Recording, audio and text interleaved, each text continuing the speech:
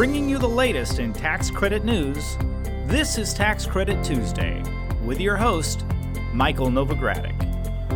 Hello, I'm Michael Novogradac, and this is Tax Credit Tuesday. Today is Tuesday, November 5th, 2019. 26 years ago this week, legislation to create the CDFI Fund was introduced in the House. The Regal Community Development and Regulatory Improvement Act was introduced November 9th, 1993, and was signed into law the following September 23rd, 1994 to be exact. The CDFI Fund, as you likely know, administers a host of programs and incentives, including the New Markets Tax Credit. And by the way, registration is open for Novogradac's next New Markets Tax Credit Conference, being held in January. It's going to be January in San Diego, January 30th and 31st. I'll include a registration link in today's show notes and tweet it out as well. In today's podcast, we're going to talk about a Senate-passed HUD appropriations bill for fiscal year 2020, as well as the status more generally of appropriations legislation. I'll also talk about Fannie Mae and Freddie Mac's performance of their duty to serve requirement in 2018. After that, I'll talk about the 2019 Low-Income Housing Tax Credit National Pool. Then, I'll outline a draft IRS form that was recently released for qualified opportunity funds. And I'll finish with a roundup of federal and state level news in affordable housing and historic rehabilitation incentives. If you're ready, let's get started. The Senate this past Thursday passed its first appropriations package for fiscal year 2020. That would be the fiscal year that ends on September 30th, 2020. The package includes appropriations for the Department of Transportation and HUD, or THUD. The THUD measure would provide $51.6 billion in gross appropriations for HUD for fiscal year 2020. The bill is $11.9 billion more than the Trump administration's fiscal year 2020 request, and $1.5 billion more than the enacted levels for the prior fiscal year 2019. Now, the legislation includes $12.6 billion for project-based rental assistance, and that would be enough to renew all contracts for 12 months. Other highlights of the bill? $23.8 billion for tenant-based Section 8 vouchers, $7.5 billion for public housing, and $3.3 billion for the Community Development Block Grant Program. Now, the House did pass its own versions of spending legislation already, but the House bills were written before the budget deal in August that set fiscal year 2020 spending caps, which means the hard work is clearly far from over. The House and Senate bills, now they need to agree on top-line allocations for each of the 12 spending bills. Negotiations on that end have stalled, partly because of disagreements over funding for a border wall. Now, once the top-line numbers are agreed upon, then House and Senate Conference Committee members will need to reconcile differences in legislation that passed both chambers. Lawmakers have the added pressure of the looming funding deadline. The federal government, is currently funded by a continuing resolution through November 21st. That's 2 weeks from this Thursday. Lawmakers will likely need another continuing resolution to prevent a government shutdown. And if that's the case, then the question is, what should the extended funding deadline be? Now, Politico reported last week that House Speaker Nancy Pelosi and Senate Majority Leader Mitch McConnell spoke over the phone and agreed that the goal was to finish all appropriations bills by December 31st. Now, that may be the goal, but it is quite possible that it will get extended into February or March or later. Why? Well, many Beltway insiders are predicting that the full House will vote on impeachment articles sometime before Christmas, and the Senate would conduct the impeachment trial starting after the new year, which would then mean that there's not much time potentially to get the funding of the government accomplished by the end of this year. As I said, there's a lot of work to be done here. I'll keep you posted on these negotiations in future podcast episodes and on Twitter as conditions warrant. Now let's talk about opportunity zones. The IRS last week released a draft of Form 8996 for qualified opportunity funds. Form 8996 is used to certify that a corporation or partnership is organized to invest in qualified opportunity zone property. The form is also used annually to report whether the Qualified Opportunity Fund met the investment standard during its tax year. Now, one of the proposed changes to the form would require a fund to describe the trade or business for investments in Qualified Opportunity Zones property.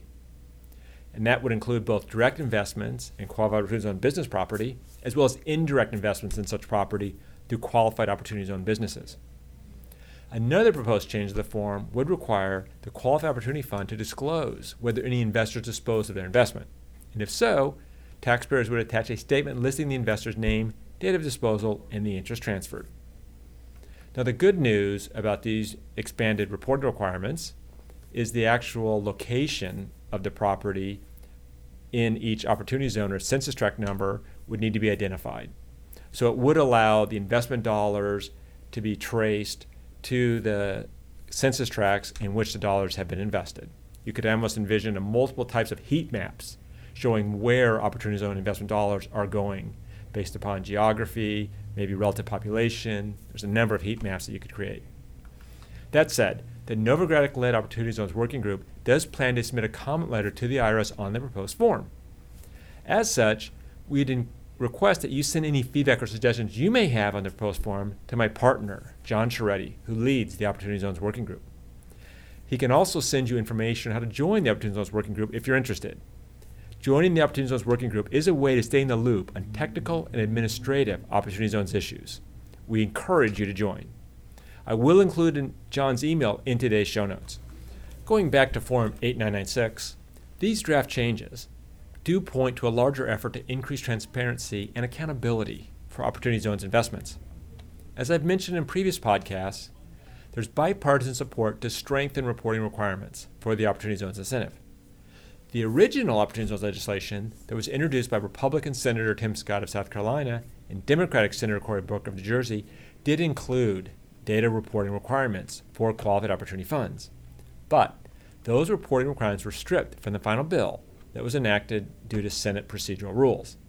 Since then, Senator Scott and Booker have been vocal in their support for instituting reporting requirements.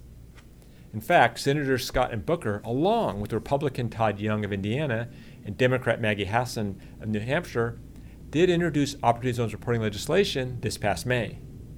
The bill, SB 1344, would require Treasury to collect and report on several data points on investments by qualified opportunity funds. On a national and state level, Treasury would collect information on the number of qualified opportunity funds and the amount of assets they hold, the composition of qualified opportunity fund investments by asset class as well, and more. And then on the investment level, information collected would include amounts and types of investments and the type of activities supported by investment, as well as other information. An identical bill, H.R. 2593, was introduced in the House by Democratic Representative Ron Kine of Wisconsin and Republican Mike Kelly of Pennsylvania. Those of you who attended our Novogradac Opportunity Zones Fall Conference in Chicago just a couple of weeks ago probably heard that efforts to enact Opportunity Zones reporting requirements have movement and momentum in Congress. This is according to one of our speakers, Shay Hawkins. Shay is CEO of the Opportunity Funds Association and was a former senior policy advisor to Senator Scott.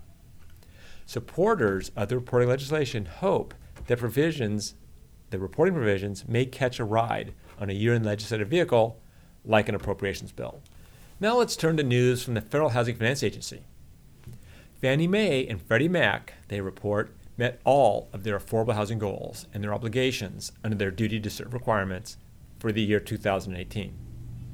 As they have in the past 3 years, Fannie Mae and Freddie Mac exceeded their multifamily goals. The benchmark goal for low-income units was 315,000. Well, Fannie Mae financed more than 420,000, 100,000 over the goal, and Freddie Mac more than 474,000.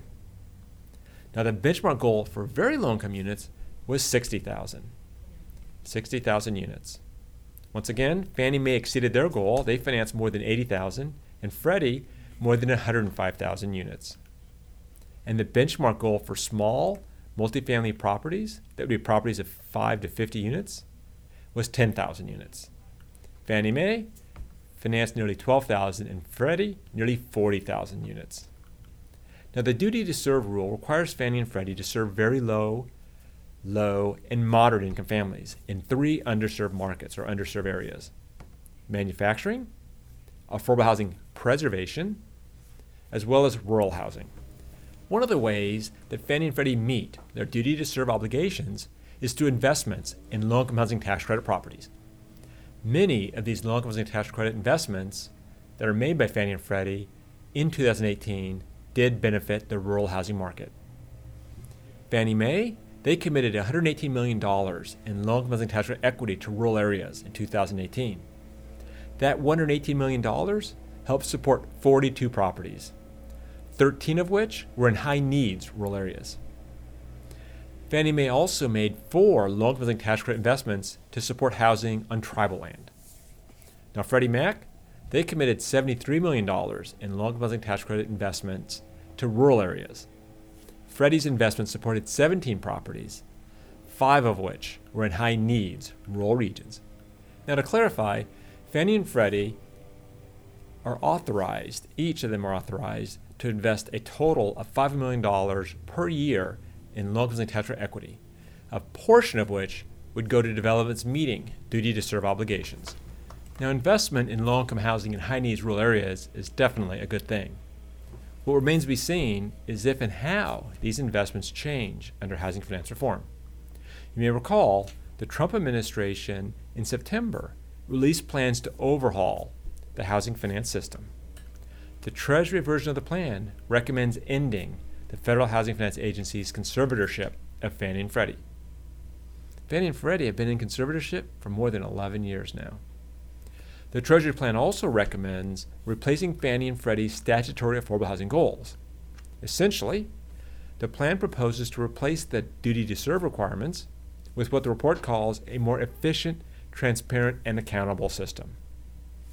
Now again, these are just proposals at this stage. Treasury Secretary Steven Mnuchin said at a Senate Banking Committee hearing in September that Treasury would like to work with Congress on bipartisan housing reform plans, but Treasury, HUD, and the Federal Housing Finance Agency would also work on administrative regulatory reform. In other housing news, the IRS recently announced that there would be $2.7 million in low-income housing tax credits available in the national pool for calendar year 2019. Now, the national pool credits of $2.7 million is the amount of unused allocation authority that gets redistributed to other states each year. Now, states that allocated their entire state housing credit ceiling for the preceding calendar year are eligible to request credits from the national pool. The national pool, by the way, grew by about $20,000 compared to 2018. Reallocations of low-income housing tax credits, basically those states benefiting from the national pool, range from a low of $6,400 for Vermont to a high of $408,000 for California. I will note, though, that if a given state has unused allocation authority that does go to the national pool, that doesn't mean that there's a lack of demand for that state for the low-income housing tax credit. Our listeners who work in affordable housing know that the low-income housing tax credit is in robust demand.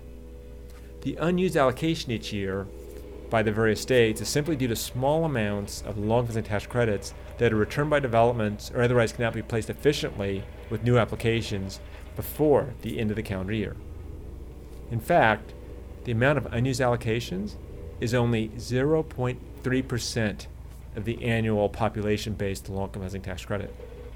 You can read more about the national pool as well as find a link to how much each state received in reallocated credits in my Notes from Novogradac blog post. I will include a link in today's show notes and tweet it out as well. Now, turning to some other news. Last week, House legislators introduced the Housing for Homeless Students Act of 2019. This bill is a companion bill to S-767, which was introduced in March by Ohio Senators Rob Portman and Sherrod Brown. The bills would adjust the student rule for low-income housing tax credit tenants. Now, the student rule prohibits low-income housing tax credit tenants from being full-time students. I should say that this student rule prohibits all tenants or households in a low-income housing tax credit property from being full-time students. There are some exceptions. This bill would modify, and it would add to those exceptions, making full-time students who are documented as a homeless child or youth in the last 7 years, or those who were defined as a homeless veteran during the previous 5 years, as eligible. In state-level news, the staff for the California Debt Limit Allocation Committee is going to recommend that during the committee's December 11th meeting, that they adopt competition criteria for the February 2020 allocation round for tax-exempt bonds. Under the recommendation, the threshold cutoff for the 2020 multifamily scorecard would be 80 points. Now this would go into effect January 1, 2020, which means that projects scoring less than 80 points would not be submitted to the California Debt Limit Advisory Commission for approval of tax-exempt bonds. Now one of the reasons for this is there's an expectation that competition for multifamily tax-exempt bonds could be very competitive in 2020. In part, it's because California will have an additional $500 million in state long-term tax credits in 2020 that can be paired with private activity bonds, making more projects financially feasible. The deadline, by the way, for applying is November 15th. Now, applications received by November 15th that aren't actually seeking state and local housing tax credits would be considered in a later round.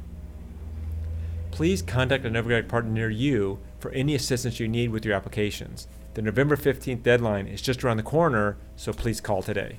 In other state-level news, North Carolina Governor Roy Cooper signed a bill on Friday that would extend the sunset date of the state historic tax credit. It would extend it from an immediate deadline of January 1, 2020 to January 1, 2024, a 4-year extension. The bill, HB 399, also expands the state mill rehabilitation tax credit to include a 48% credit for rehabilitating a qualified historic railroad station. Now, to be eligible for the historic railroad credit, a property must meet several conditions, including being located within a designated opportunity zone. If you'd like to learn more about historic tax credits in your state, please contact my partner Tom Boscia in our Cleveland, Ohio office. Well, that brings it to the end of this week's report. I hope to see many of you this week at the Novogradac Financing Renewable Energy Tax Credits Conference in Washington, D.C. It's this Thursday and Friday, the 7th and the 8th. We have Senator John Thune of South Dakota providing a fireside chat, if you will, during the conference. That'll be Thursday at 4 p.m. to be exact. We also have many great panel discussions on the state of the industry, tax issues, structure and trends, and more. I'll include a registration link in today's show notes and tweet it out as well. Also, this Wednesday morning, I'll be speaking in Ohio at the Ohio Housing Conference. I'll be speaking on the Housing Policy Plenary Session from Ohio to the Hill. I hope to see many of you there as well. That's it for now. I'm Michael Novogradac. Thanks for listening. This weekly podcast has been brought to you by Novogradac & Company, LLP. Archived podcasts are available online at www.novoco.com/podcast or by subscribing to the Tax Credit Tuesday podcast in iTunes. You can find related links referenced in this podcast in our show notes at www.novoco.com/podcast. Novogradac & Company, LLP is a national certified public accounting and consulting firm with offices nationwide. Learn more about our professional services at www.novoco.com.